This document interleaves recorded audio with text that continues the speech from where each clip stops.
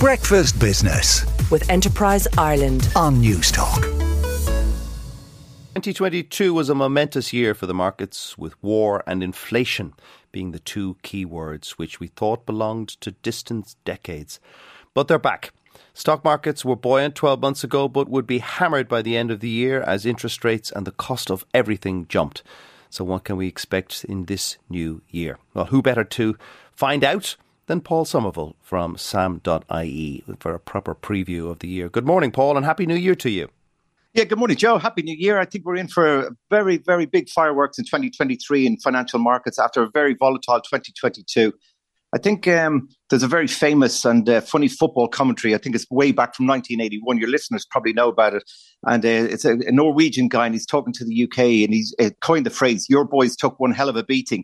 And it's absolutely hilarious because it sums up 2022 for investors who came into the year optimistic or weren't prepared for what was going on.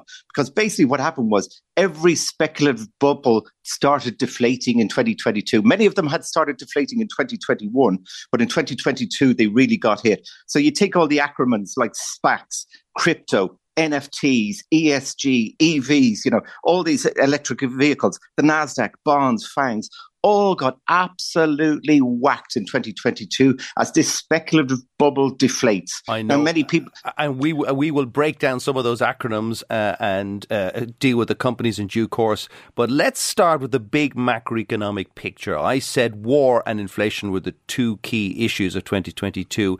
They came to dominate, at least for Europe, what went on a macroeconomic potential.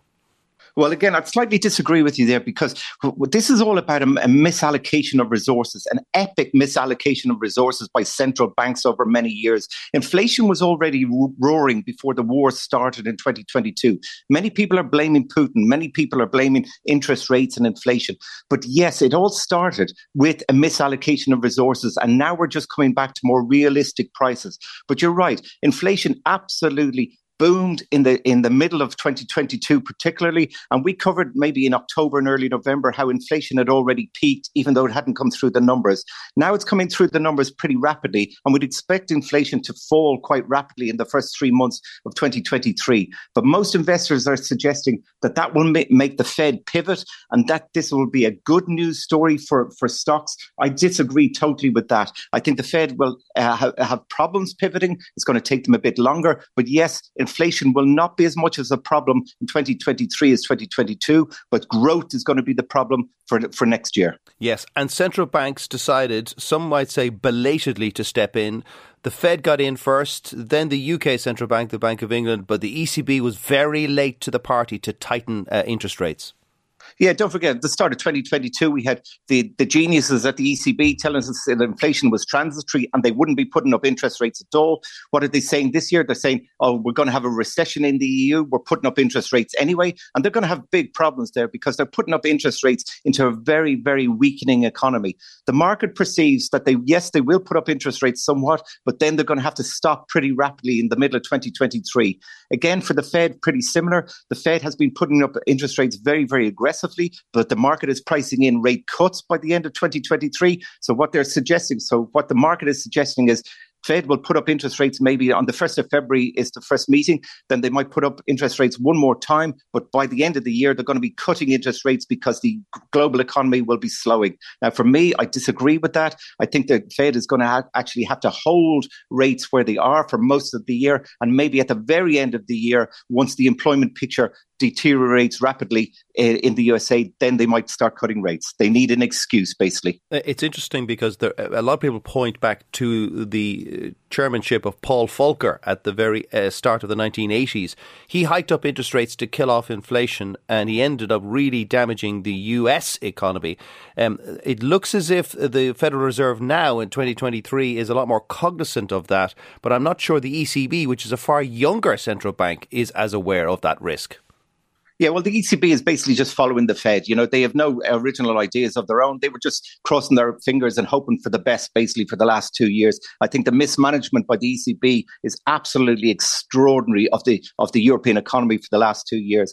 But if you go back to the 80s, yes, you're right. They did have to raise interest rates very, very rapidly. But don't forget, in the 70s and in the early 80s, the Federal Reserve made a big mistake. They stopped raising interest rates and started cutting interest rates in the middle of those inflationary cycles. And that's what a lot of people in the markets are suggesting they're going to do again. So basically what they're going to do is do a U-turn sometime in 2023, start cutting interest rates, but then they're going to exacerbate the problem. And maybe that's even more of a problem for 2024, because you could see inflation reignite once more if they basically start cutting too soon. Now, you're very critical of the ECB. Is that because it has to pander to 20 different governments and the needs of 20 different governments, or that it's a young central bank with not enough kind of miles on the clock yet? Or why do you think, or is it just downright incompetence at the top?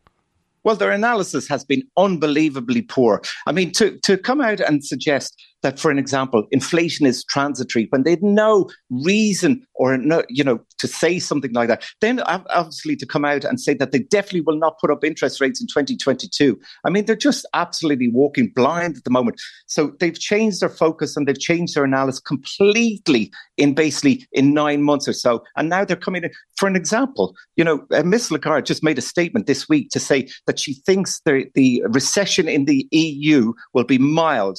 Now, for an example, 6 months ago, she said there's no chance of having a recession in the EU. Now she says it's mild. I mean, there's no way. Well, in 3 months' time, she might say you can take this analysis seriously. Yeah, and based on that track record, she could be calling for she could be predicting a very deep recession in 3 months in the Eurozone. Let's wait and see. Stay with us, Paul, and we'll come back and talk about how 2022 was and 23 will be for Irish and some big international companies.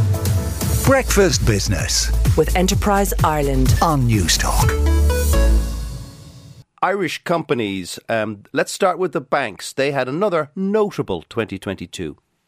Yeah, I think the Irish banks did very well in 2022, and some of the European banks we'd expect to do okay in 2023. And that's really because in a rising interest rate environment, they usually can do okay and they can pass that on to consumers. So we would expect banks, basically how you have to look at 2022 is a lot of the old economy stocks did very well when some of the very highly valued type of FANG type stocks did very, very poorly. I mean, if you take, for an example, in the USA, the NASDAQ was down 33%. And within that, you've got big stocks like Google down 40%, even though Google's reports all the way during the year were pretty good. You got Amazon down 50%, Microsoft down 29%. And again, it's only because they came into 2022 very highly valued. But some of the other stocks like Caterpillar, McDonald's, and as you say, the Irish banks, they did okay because they were very lowly valued at the start and they held in quite well. And that was the same with some of the European stocks. Some of the pharmaceutical stocks did well. And we would expect that to continue in 2022. Investors have got to look for sort of niche areas where they are not very overvalued, because when you have interest rates rising with very highly valued stocks, that is a recipe for disaster for their share prices. You take a stock like Tesla, our old favorite Elon Musk, the sort of religious cult that follows Tesla, as their share price has, the share price has fallen 70% this year. And that again is just because the stock is so overvalued. They came out with their deliveries yesterday, not too bad at all, but yet the share price is down 70%. And again, it's just a very good example of a very overvalued stock in an environment where interest rates are rising, an absolute recipe for investor disaster. Now, do you think defence companies, which did so well on the back of the war in Ukraine, because a lot of countries are going to start investing a lot more in defence, especially countries like Germany, do you think they will continue to do okay this year? Well, obviously, that type of analysis is already priced into the marketplace. So, it would depend on what happened in the war. But again, what you're looking at, defensive companies, not defense companies, but defense of type of companies that can pass on margins when inflation is high. Companies that are able to pass on those margins, very, very large companies that don't have much debt will probably do okay. But companies that are highly indebted or highly leveraged or highly valued, we would expect to suffer in 2023, just as they did in 2022. Well, we hope to hear from you a lot more, Paul, throughout the year, and we appreciate your guidance at the start of the year. That's Paul Somerville there from sam.ie, bringing to a close the first Breakfast Business programme of the year. Don't forget, you can email us, business@newstalk.com.